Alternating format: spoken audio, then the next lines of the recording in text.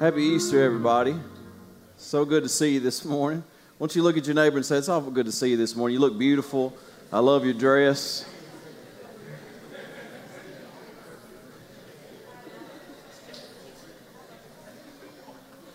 Amen.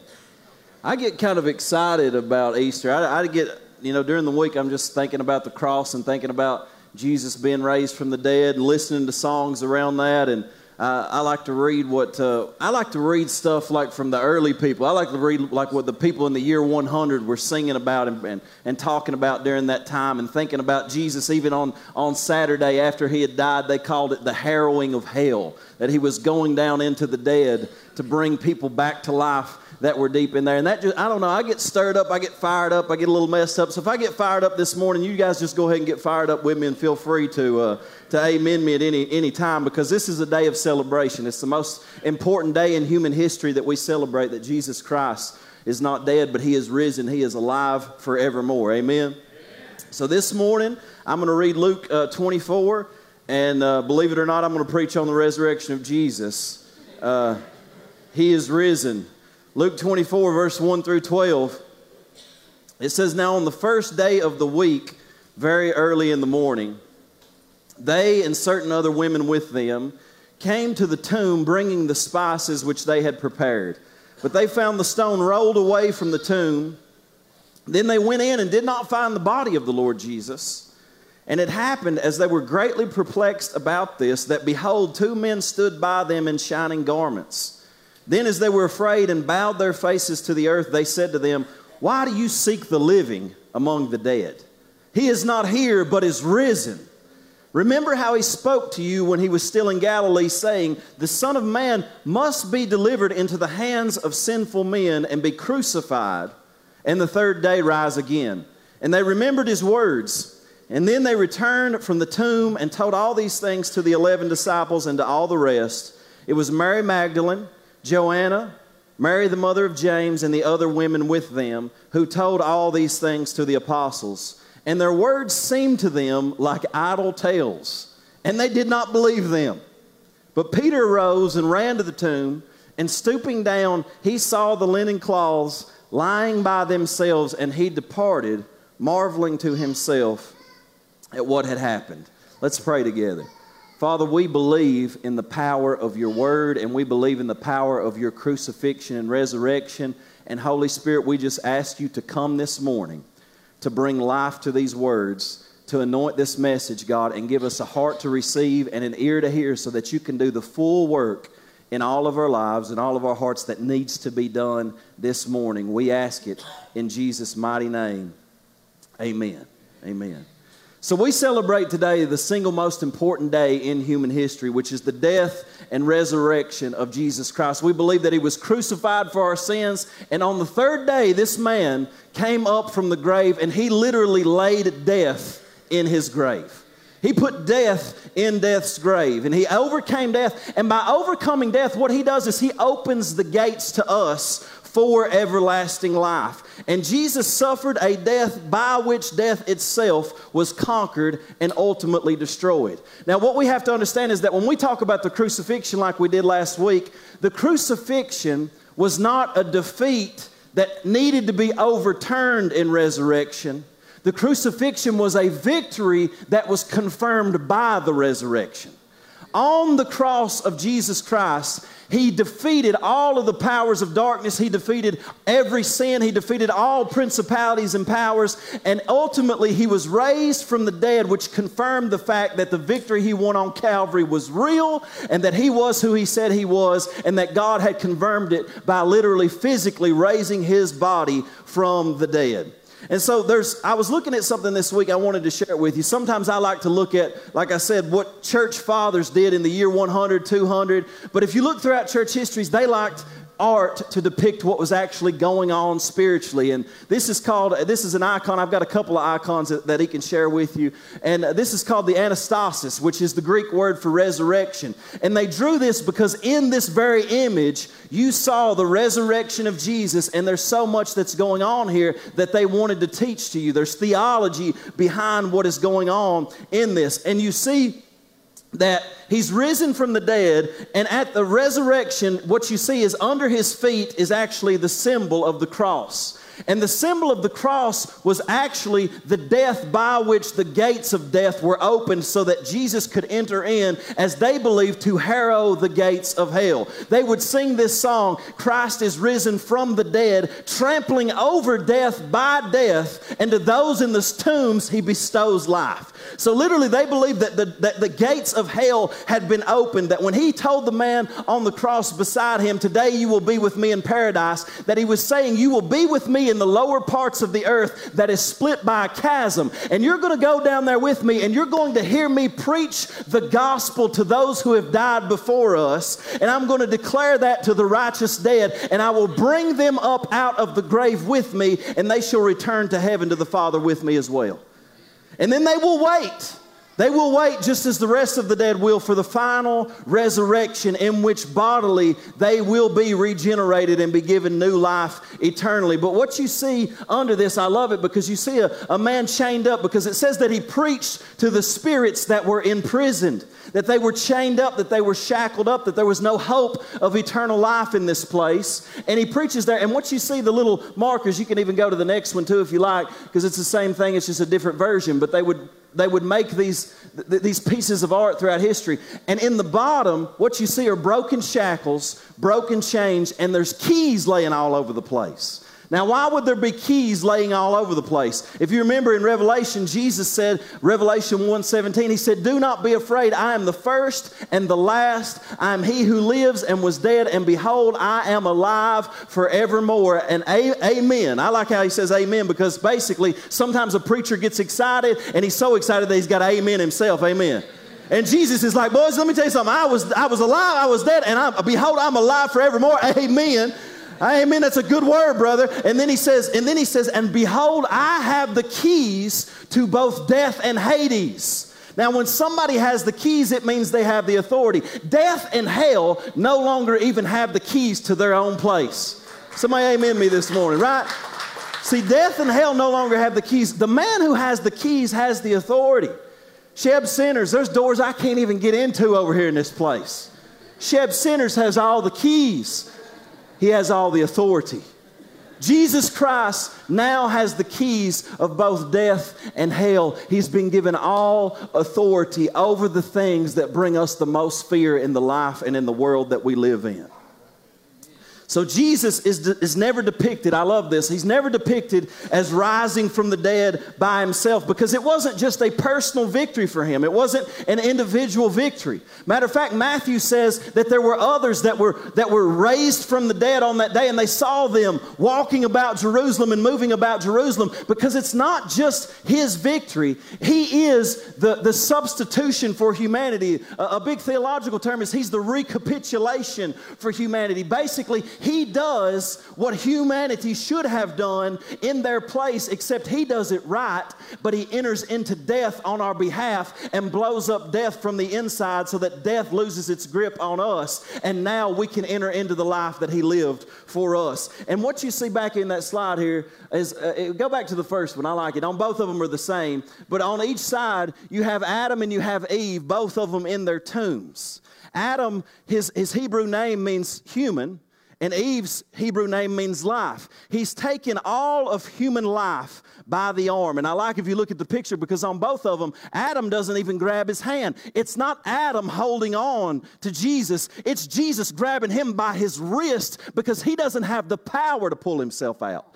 He is the second Adam who undoes what Adam did in order to defeat death, hell, and the grave and sin, and promise you the hope of eternal life. To say that death was never a part of my design, but I told you in the beginning, Adam, that the day that you eat of it, you shall surely die. And sure enough, within 1,000 years, death hit Adam, and it hit all of the human race. And God is saying, let me tell you something. You know why death hurts so bad? You know why you weep over loved ones? You know why when I went to Lazarus' tomb, I wept? Because humans were not designed to face death. We are eternal creatures with eternal souls. And what I'm telling you is that the physical is not evil. The physical is simply what we house our spirits in. But I've come to bring new life even to the physical.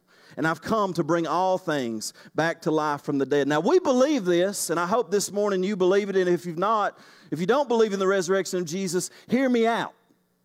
Hear me out through this, because here's what's interesting in our world today. And I know sometimes we live in the Bible Belt, so most of the time people will just believe in Christianity. They'll believe in Jesus. They'll believe in a bodily resurrection from the dead, and they don't struggle with it. But I don't know if you realize this or not, but in our world today, in the church, there's a big shift in mentality on what people should believe. And it's almost like, hey, let's just believe in everything and anything and not put pressure on people to believe in anything specifically. And there's actually been a lot of debate about the resurrection of Jesus. I remember a couple of years ago on Twitter, there was a Christian influencer who said on Easter, Jesus is risen, ... at least metaphorically. See, y'all did the same thing I did. I was like, what, bro? Surely not. Because throughout history, what we've believed as Christian people is that Jesus is risen from the dead bodily, physically, and that means everything. And when we reject that thought, we reject the center of the Christian faith, because it's so essential to what we believe for a very specific reason. But now people will say, well, Jesus, he was probably a historical figure. He was probably a kind man. In his heart, he was probably a revolutionary that was sick of the Roman Empire oppressing them, and he just got sick of it, so he led a revolt, and like all revolts end, the government just killed him and wiped him out. But they loved Jesus so much that they decided to resurrect his story and create a myth, create a fable, and endue him with supernatural powers. And now we have a book about that, and it just sort of encourages people, and it sort of strengthens people. And what's interesting is that sort of infects the thinking of the church to some degree. There's a woman named Serene Jones, bless her heart, from Union Theological Seminary, a woman who's supposed to be leading students in the study of Scripture. And she made this statement recently when they asked her if she believed in a physical bodily resurrection of Jesus. And her answer was this. She said, when you look in the Gospels, the stories are all over the place. They're scattered. There's no resurrection story in Mark, just an empty tomb, which is not true. But those who claim to know whether or not it has happened, they're kidding themselves. But she says this, but the empty tomb symbolizes that ultimate love in our life cannot be crucified and killed. Now, here's the problem with this. This thinking is beginning to infect the church, and it's almost like this. We want you to come to church and we want you to be a Christian, but really it's not important what you believe. If you don't believe in a bodily physical resurrection, that's okay, because what's important is that love ultimately cannot be killed. And the meaning of life is just to simply love and be present and be a good person. And in the end, that's what really matters. If you have a hard time moving past the scientific fact that the dead don't rise or whatever, that's still okay. But see, when we take away from these things, what we basically do is reduce Scripture and what the Bible says to just sentimental poetry. It's just stuff that we read to feel better about things, but ultimately we're not sure if we can believe that it's true. But throughout Christian history, we have believed that this is one of the most important things that we can possibly believe for good reason. The Apostle Paul dealt with many who denied the resurrection, and in the context of people denying the resurrection, here's what he said in 1 Corinthians 15, verse 12. He said, now, if Christ is preached that he's been raised from the dead, how do some among you say that there is no resurrection of the dead? But if there is no resurrection of the dead, then Christ is not risen. And if Christ is not risen, then our preaching is empty and your faith is also empty. Yes, and we are found false witnesses of God, because we have testified of God that he raised up Christ, whom he did not raise up, if in fact the dead do not rise. For if the dead do not rise, then Christ is not risen. And if Christ is not risen, your faith is futile. You are still in your sins. Then also, those who have fallen asleep, the people that have died before you, they've perished. They're just no more. Then he makes this statement. If in this life only we have hope in Christ, we are of all men the most to be pitied. And why is he saying that? Because he's saying, look, boys, we believe Christ is risen from the dead. And do you know what we're suffering because of this? Our families are being tortured. They're losing their money. They're losing their jobs. And many of them are being killed simply because we profess that this man died on the cross for the sins of the world and was raised from the dead on the third day. I've been beaten in my back 1,000,000 times. And if only in this life I have hope in Christ, I'm of all men to be pitied, because I am suffering right now for the sake of the gospel. What he's saying is, I'm not living for this world. The time that I have left in this world, here's what the resurrection has done for Paul. He says, for me, to live is Christ and to die is gain. Because of what Jesus has done, I'm better off dead. Because for me, death is an entrance into a new and eternal life in which one day I will experience a resurrected body that will never die again. And so he says, you know what? It's worth me taking a beating. It's worth me being ridiculed and mocked and shamed because Jesus has already went the pathway before me and he has opened the gates of heaven and therefore death cannot touch me. You cannot threaten me with death any longer because I know the one that went into it, defeated it, he came back out of it. This is what he's saying. And so he's saying, listen, the writers of the New Testament, they don't think that a resurrection is unimportant side note or possibly metaphorical. They think that if the resurrection is not real, you are wasting your time. Let me encourage you in this morning, okay? If you don't believe that Jesus Christ died on the cross for your sins and you don't believe that he was physically, literally, bodily resurrected, you're wasting your time with Christianity. Man, there ain't many people preaching that this Sunday. I promise you. Go check out other sermons after this.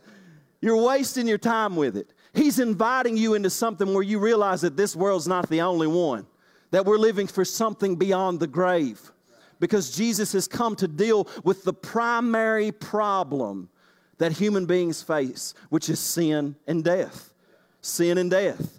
He ends up saying, 1 Corinthians 15, 24 through 26, then comes the end when he delivers the kingdom to God the Father, when he puts an end to all rule and all authority and power. For he must reign till he has put all enemies under his feet, and the last enemy that will be destroyed is death. I love that.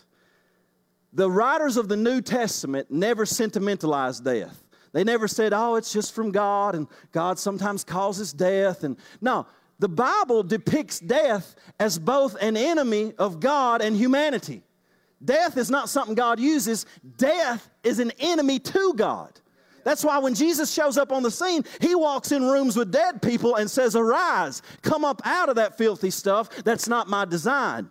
Now, he didn't raise everybody on that day because we are still under the effects of sin. We're still under the effects of the first Adam, but he's inviting us to believe so that we can begin the process of coming out of the effects of Adam, and we can step into the new Adam and become a new creation in Christ, in which through our lives, people bear witness to the fact that his life is so different, it makes me believe that maybe Jesus did rise from the dead. Something happens in that. There's some power that is released in what he has done. Death is an enemy of God. Death is an enemy of humanity. And I'll be honest with you, it gives me a lot of hope, and it comforts my heart to know that God isn't just sitting up there looking at death flippantly. Matter of fact, when Jesus' friend Lazarus died, what did he do? He wept. He wept the same way you and I do. He doesn't look at death any differently. He knows that it is his enemy, that one day he will fully defeat, and the last enemy that will be destroyed is death. So let me give you three quick points, and let's do a careful examinations of why we insist as Christians that he is risen from the dead. Number one, it reveals God's provision for our problem. Notice what the angels said to Jesus. Notice what they said. It said, then as they were afraid and bowed their faces to the earth, they said to them, why do you seek the living among the dead? He's not here, but he's risen. Notice this. Remember how he spoke to you when he was still in Galilee, saying, the Son of Man must be delivered into the hands of sinful men and be crucified, and the third day rise again. And they remembered his words. The angels said, listen, you got to remember, don't you remember? He told you he was going to have to be handed over to sinners, and he was going to have to be crucified because of your sins. Do you realize that sin is the problem with humanity today? And we argue about what the problem is all the time. Well, you know, the problem is with politics, and we got bad politicians and this and that. You know, no. The problem with the political realm is the sin behind the politicians. Ultimately, it's the same. Well, we got health issues, and it's the health issues, and there's just a problem with this, and it's health care. No. Sin is what brought about sickness and disease that ultimately resulted in death. And as hard as we fight sin, sickness, and death, we've not yet been able to defeat it, have we? It still comes for us all. We still all get sick. Sometimes some of us die earlier than others, but ultimately we will all face that. And these problems are going on in our world. Somebody said, well, no, it's just we got a mental health crisis. At the root of that is the issue of sin that has invaded the world, and Jesus came to deal with that problem. You know, even my baby understands this. If you look at everybody in this world right now, you'll know. If you look at your life, we got problems, don't we? Anybody in here don't have any problems? I'm going to talk to you after service. I'm going to let you preach next. Because we live in a sinful and a broken world. Even Naomi knows this. Naomi, my little baby, I mean, she's all the time, boo-boos, I got boo-boo. She likes to keep a Band-Aid on just to remind you of her boo-boo. You know, even if it's healed, she still knows and understands boo-boos, that this isn't right. I'm hurting. I'm in pain. I've got boo-boos. Me and Andrea were reading her a story a couple of different times about the crucifixion of Jesus. We had two different little books, and it showed Jesus on the cross. And when she saw him, her face, she does something with her eyebrows. She went, oh, she said, boo-boos, boo-boos. She saw him covered in boo-boos. And she looked at his hands nailed to the cross, and she went, boo-boo's hands. He got boo-boos in his hands. And what she's seeing, even at a young age, is the horror of sin placed upon a perfectly righteous and just man. You say, man, why'd the cross have to be so horrific? You watch the Passion of the Christ. He's bloody. They beat him half to death. Why did it have to be so horrific? Because that's how horrific your sin is. It's how ugly it is. And in our world today, in our modern age, nobody wants to discuss sin. Look, Clay, everybody's doing the best that they can. Let's not talk about sin. It makes people feel bad about themselves. You should feel bad about yourself. You should feel bad about the condition that you're in. We have all offended a holy God. We live for ourselves. We've worshiped ourselves. And we live in brokenness, and we live in pain, and we live in shame, and we live in guilt. And Jesus has come to deal with that issue.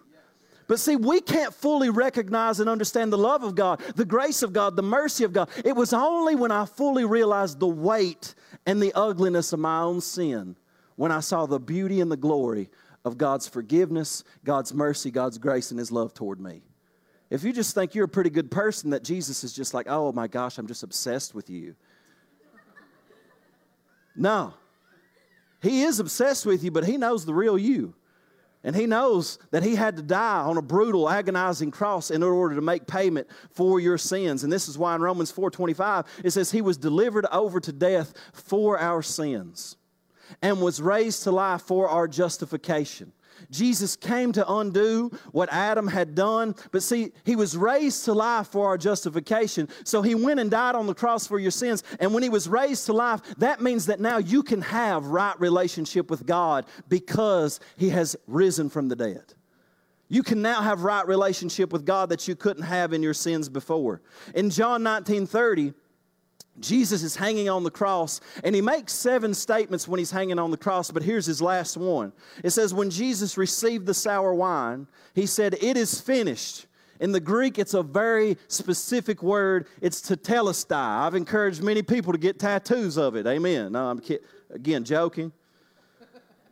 And bowing His head, He gave up His spirit. It is finished. Tetelestai in the Greek, scholars will say this is a condensed symbol. So when He's saying it's finished, He's not just saying, oh man, I'm glad that's over, I'm done.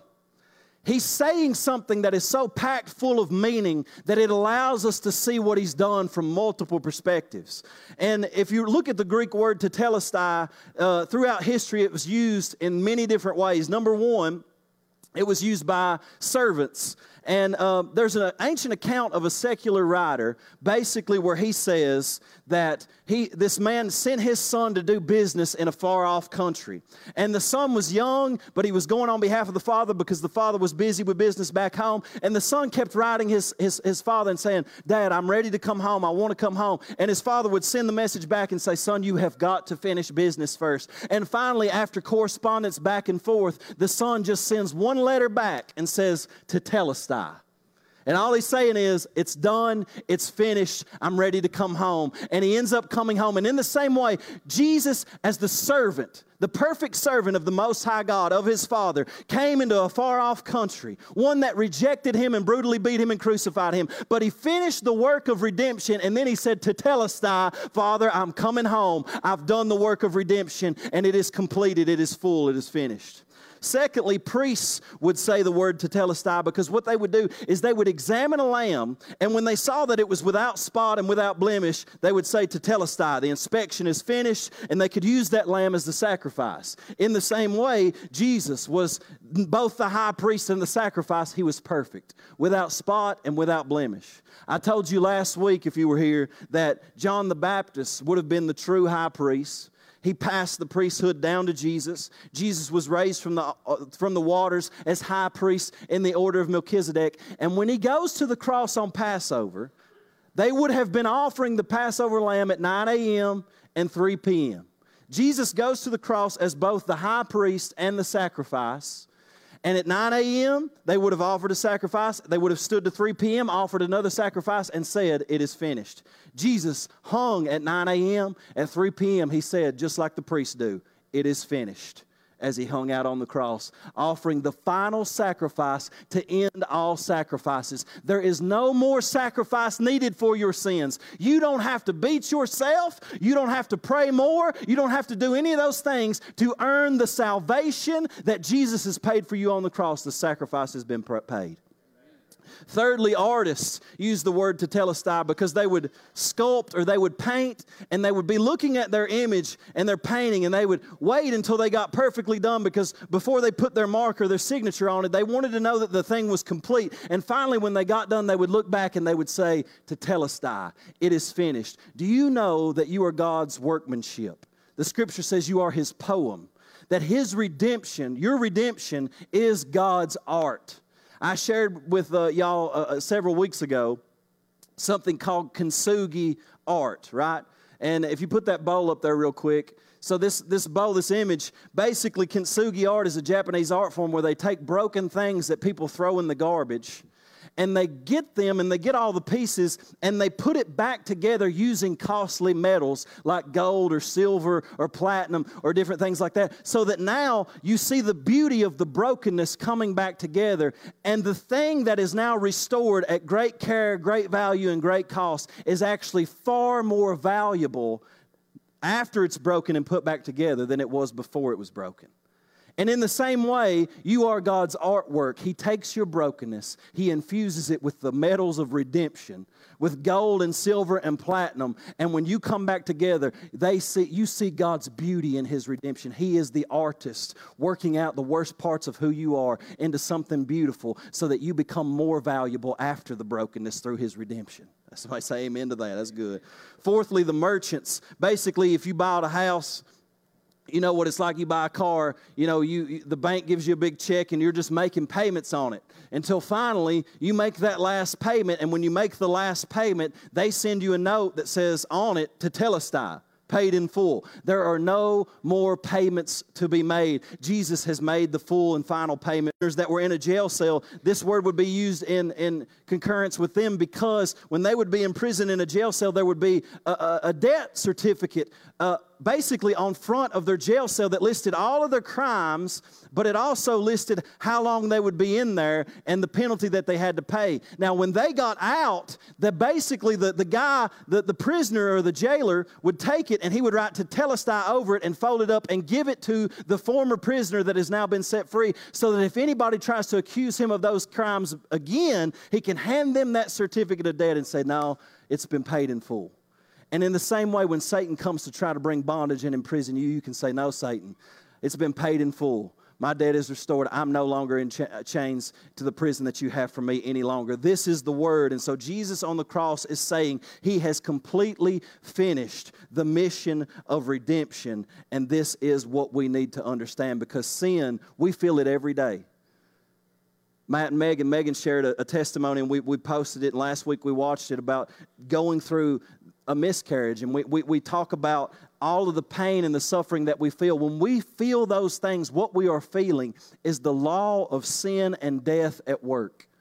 When we go through these issues where we're dealing with the guilt and shame of our past, we're feeling the law of sin and death at work in us, and Jesus has come to deal with exactly that. Amen. Secondly, God reveals His power through the resurrection over our enemies. And we read that the last enemy that shall be destroyed is death. The angel said to them when they came to the tomb, "Why do you look for the living among the dead? He's not here, but He is risen." And here's the thing, all of us deep down in our hearts, we wrestle with the reality of a physical universe. And I'll say this, I feel like to a large degree, maybe you agree with me, maybe you disagree, but there's a lot of shame involved with our physical bodies. And some of you just hang out here with me because you'll know exactly what I'm talking about. We understand that our bodies are frail. We try to do things, honestly, to fend off death, do we not? I'm 36 years old. I'm getting a little bit older. I know the folks that are older than me, you just get aggravated for me saying this. But believe it or not, you ain't going to believe this. I'm getting flabbier. And I notice that. I notice that no matter what I do, I cannot slow down my flabbiness increasing. You understand what I'm saying? Does anybody feel me this morning? It's death at work in our bodies. And honestly, we're ashamed of it. And we will do anything we can to try to fend off death to some degree. You know what I'm saying? And no matter who we are, more flabby, less flabby, we all feel the effects. I feel the effects in my knees when I try to play sports. Now, my back goes out 4 times a year. I slip disc regularly. I'm 36 years old. You know what I'm saying? Something is going on, and we recognize it. We recognize it, that death is at work, and man, we're trying to fend stuff off. I mean, I drink collagen and orange juice sometimes just to make my joints healthier. Amen. I mean, I don't know what to tell you. We're all doing something. I mean, people can be injecting Botox. They're trying to not age. Y'all amen me this morning, right? We're all doing things. Why? Because we have some shame and we have some guilt associated with the fact that we are aging and we are moving closer to death, and death is at work in us, and we live in a constant denial of death, and we try to honestly push off the acknowledgement of death. Would you agree with that? Even in churches today, if you notice something, I go to a lot of old churches sometimes, especially if I preach funerals, and what I'll notice is older churches back in the day, a lot of them had cemeteries very near the church. It's almost like every time you came to church, you had to recognize the fact that, hey, one day I'm going to be there most likely. Like I've already even got my plot laid out. And you had to acknowledge that in your head every time you come to church. In modern churches, all we got is coffee shops. Because we don't want to acknowledge death. We want to say, no, we're living for the now. We need to get hyped up on caffeine so we can get things done. Forget death. Put it out of your mind. We don't want to think about it. Let's inject a little bit more Botox. Let's go on. Amen. We don't want to think about death. We don't want to acknowledge it because it stinks and we want no part of it. And this is why in Hebrews 2:14 and 15 it says, since the children have flesh and blood that is decaying and getting old, He too shared in their humanity so that by His death He might break the power of him who holds the power of death, that is the devil, and free those who all their lives were held in slavery by their fear of death. And I love this because we are enslaved by our fear of death. You say, well, I don't fear death. Most of the time, let me tell you this, people come to me all the time with anxiety. They come to me all the time with fear, and we have different fears, but I would venture to say that a vast majority of the fears that we have are ultimately rooted back to the fear of death. We're afraid of sickness. We're afraid of dying. And see, here's the thing. Jesus has done something where we can be set free from the fear of death. Because otherwise, if we don't put our hope in the resurrection of Jesus, we have to find other ways to cope with the fact that one day we're going to die. There's one guy that came up with this thought. He's not a Christian, but I thought it was interesting. He came up with something called terror management theory, where he talks about how we cope or how we try to live forever dealing with the issue of death. Stephen Cave is his name, and he wrote a book called Immortality, and he says basically we try to live forever through 4 different ways. Here's 4 different ways that we try to live forever. Number 1, we try to live through legacy. Basically, if I can be successful enough or do something that just touches the world, people after I die will say, wow, man, that Clay guy, he was a great guy. And this is how the Romans sought immortality. They wanted to do something so magnificent that they would write about them them in history books. Problem is, we live in an age now where everybody's obsessed with their own life and they're writing their own history on Instagram, posting all their stuff, and I'm thinking there's no way I can compete with that. So really, I'm not living so that people will speak about me after I'm dead. I'm living for the reward that I will inherit in the life after.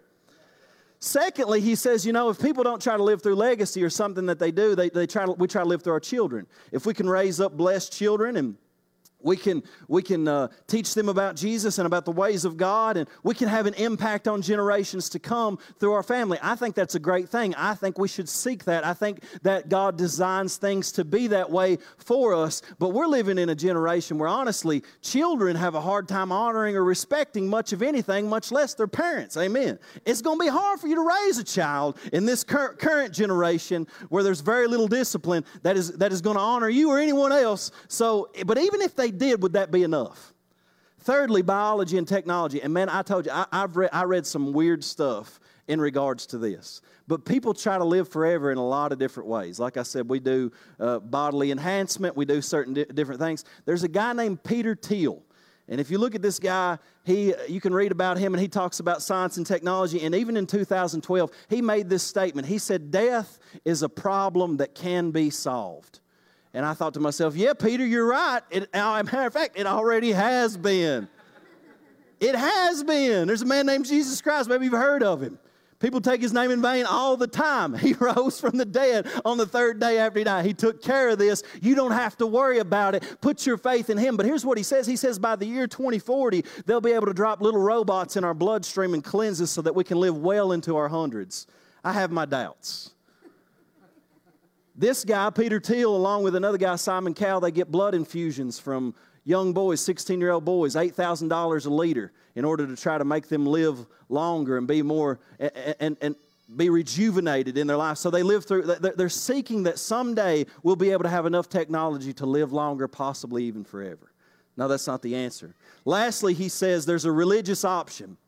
If you can't do it through legacy, if you can't do it through accomplishments, he says there's some people, and basically he's trying to say that this is sort of just like a fantasy world, but they at least believe that if they live a good enough life, they'll either get to go to heaven or they'll be reincarnated or something like that will happen, and that's how they'll live forever. And it's kind of interesting the way that he shares it, because we know that you cannot be good enough to live forever. We believe that. You're not going to be reincarnated. You cannot live good enough to get into heaven, though. The only man that lived good enough to get into heaven was Jesus Christ. And the only way you're getting there is if you follow the one who went into death on your behalf, put your faith in him for your sins. He purchased a way for you to now enter into heaven and live eternally. He ends up saying, there's a guy, Luke Ferry says this, and he wrote about thought throughout history. And he says, listen, if you study all philosophy throughout time, he says there's actually nothing like the claims of Christianity. He says it is the only religion where death has been defeated by love. The Christian response to mortality, for believers at least, is without question the most effective of all responses. It would seem to be the only version of salvation that enables us not only to transcend the fear of death, but to beat death. It is this new definition of love found at the heart of the new doctrine of salvation, which finally turns out to be stronger than death. He surveys every philosophy, every religion, and he says Christianity has the best answer for death, but then he makes this statement, that's just too good to be true. Let me tell you, we believe that it is too good, but it's still true. We don't deserve it, but it's still true. See, I think sometimes as Christians, we don't realize what we've been given, y'all. We don't celebrate enough what we've been given. We have the greatest truth in all of human history, and it is real. It's not a lie. It's real because, see, death is real and you're going to face it, and there's only one solution. And what sets Jesus apart from every other religion is that He's the only leader of any religion that was ever raised physically and bodily from the grave. And there's actually historical evidence that proves this. But if you go and you look at any other grave of any religious leader, if you go to Buddha's cremated body, it was spread literally all over Sri Lanka and China. You can go and find the grave of of Confucius. You can find the leader of Mormonism, Joseph Smith, in Illinois, where his bones are. Charles Russell was the founder of Jehovah's Witnesses, and you can go to Pittsburgh and find him in his grave. Matter of fact, the leader of Islam, which is the second biggest religion in the world, Muhammad, if you go to Medina in Saudi Arabia, you can find his remains. But if you go to Jerusalem, where Jesus' tomb is, there's nobody there anymore. And that's a big difference for every other religion, and we have to take that into account. We can't simply say, you know what, all these religions ultimately are saying the same thing. They most definitely are not. Jesus Christ is the only answer for a renewed world, a renewed body, and life eternal. Because He didn't come just so we could float as spirits in some afterlife in heaven. No, He says, I am returning, and even though those who die before us to be absent from the bodies, to be present with the Lord in spirit, what's going to happen is He's returning, and He is raising up our old dead bodies. And in a moment, in the twinkling of an eye, we will be raised to life and given 9-dimensional glorified bodies that will never experience sickness again, sin again, or death again, and you will never have to inject another shot of Botox, baby. Never again. Praise the Lord. I don't know if that excites you this morning or not. But see, in our society, we do tend to sentimentalize death. Oh, well, they're in a better place. If there is no resurrection, there is no better place. There is no better place. So we believe this with our whole hearts, that God has done this. And like I said earlier this morning, one of the reasons I believe it more than anything is because I have experienced my own internal resurrection. I've had people come to me with the most outlandish arguments that you could ever bring against Christianity. And I'll be honest with you, I have studied it from a historical standpoint. I've studied it from a philosophical standpoint. I know all the reasoning and the arguments behind why it happened or why it didn't happen. And even when I look at it from a scientific view, I still believe that it happened. But listen, any argument that you could bring me ultimately does nothing, because in my heart I experienced an internal resurrection. Jesus came to me and did something in my heart, transformed my life, and raised me from the dead and gave me new life, new joy, new hope when I was in depression, bondages that I could not break, addictions that I could not break, and He came in and He shattered them. And He raised me back to life, and because of that, I know that this man died on the cross for me, and He's been raised from the dead. Amen. Last point, it reveals the resurrection. It reveals what God is actually after. And this is an interesting point, because some people feel conflicted about the Bible, and they're like, man, I just don't get it. Like, even when He's raised from the dead, He meets with people. Why doesn't God just break in and make it more clear? Why doesn't God just break in and make it more clear? Because if you read after He's raised from the dead, what actually happens? First, when He's raised from the dead, a woman, Mary Magdalene, at that point, they would not even receive a woman's testimony in court. And if you notice what I read, it was all women who first went and preached the gospel to the disciples. He revealed His resurrection to Mary Magdalene and all these other women who went and preached to the 11 disciples who did not believe it. And then Peter said, well, maybe it happened. Let me go check. And then he's perplexed and pondering it. Even though he'd been told 100 times, I'm going to be crucified, I'm going to raise on third day, Peter. They're still struggling with it, as you and I would as well.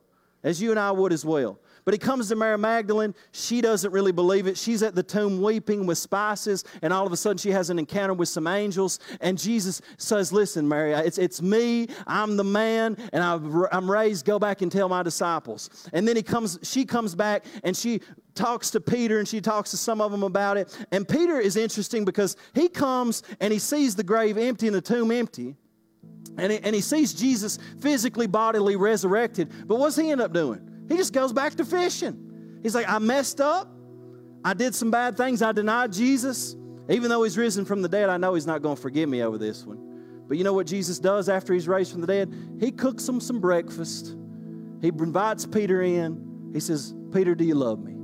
Feed my lambs. He restores him back into ministry. He comes to Thomas, who is a doubting outfit. Matter of fact, if you remember, when Jesus goes to raise Lazarus from the dead, Thomas's exact words, this is how depressed and unbelieving this guy is. His exact words are, let us go so that we may die with Him also. What kind of state of mind you got to be in? Every time Jesus is about to do something amazing, Thomas has no ability to believe in it. They tell him he's risen from the dead. He said, I ain't going to believe unless I can put my hands in his wounds, in his side, and in his hands. And Jesus shows up and he says, Thomas, put your fingers right here, bro.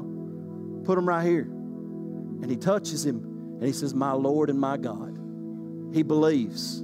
Jesus is helping him believe. Jesus comes on the road to Emmaus with just 2 disciples.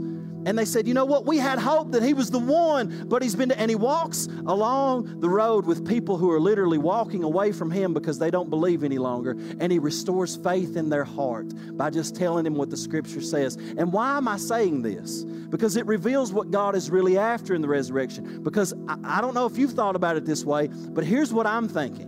If I'm Jesus and I'm raised from the dead, I'm not just simply meeting with a handful of disciples and trying to encourage them and love on them. I am going to Rome and I'm going down into the auditorium and I'm calling Caesar out and I say, hey, you think you're Lord? Let's have a showdown right here, baby. And I would elevate and come up off of the ground and I would allow glory to emanate from me. And anybody who didn't believe, I would just go ahead and incinerate them. Poof.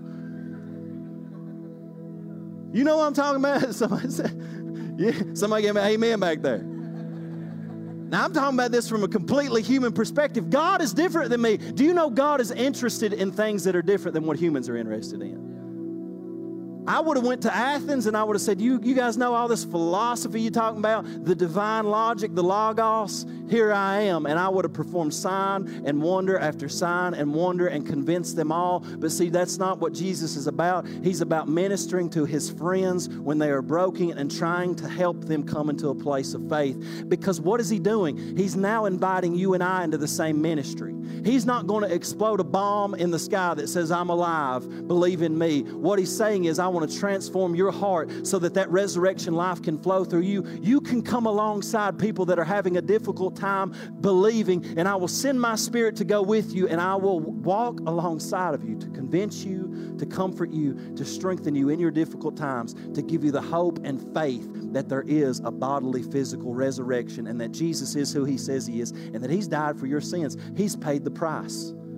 You have that hope. We have that life. Jesus is announcing that all your sin, all your shame is finished at the cross. Everything is finished. Everything has been paid for. And look, in these short lives that we live, I know we want to live a long time. We all do. I think that Jesus desires for us to live a long and a fruitful life, but ultimately we will all face death. And the thing is, you got to ask yourself, how am I going to face that? The best way that we can all face it is by putting our faith in the one who has already went through it for us and overcame it. And that's where our faith has to be as believers in Christ. I want you to bow your head with me this morning. I don't know where all of you are at in your walk with Jesus, or even if you believe, but this morning is a perfect opportunity to say, I want to respond to this message. I want to believe, I want to repent of sin, and I want to walk with Jesus.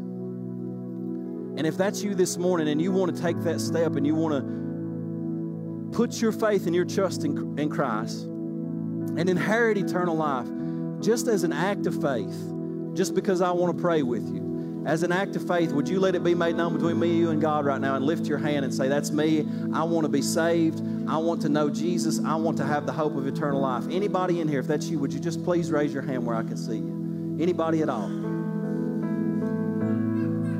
Praise God. And for the rest of us, I want us to ask ourselves where we're at with the Lord.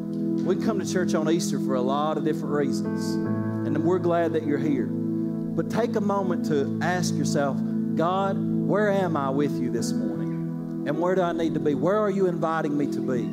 Because, Lord, not only do you want to raise me back to life when I die physically, but right now you want to bring dead things to life in my own heart. So, Lord Jesus, I pray right now that by the power of your Holy Spirit, you minister to each person in this room. And, God, you would do exactly that. You would put hope in their heart. You'd put joy in their heart. You'd put peace in their heart. But, God, you would stir faith in their heart to begin to believe you once again. That following you, God, is what this life is all about. Knowing you, Jesus, is what life is. And so, Lord, I pray that you would invite every person and give them the power to surrender fully to the work that you want to do in their hearts this morning. In Jesus' precious name.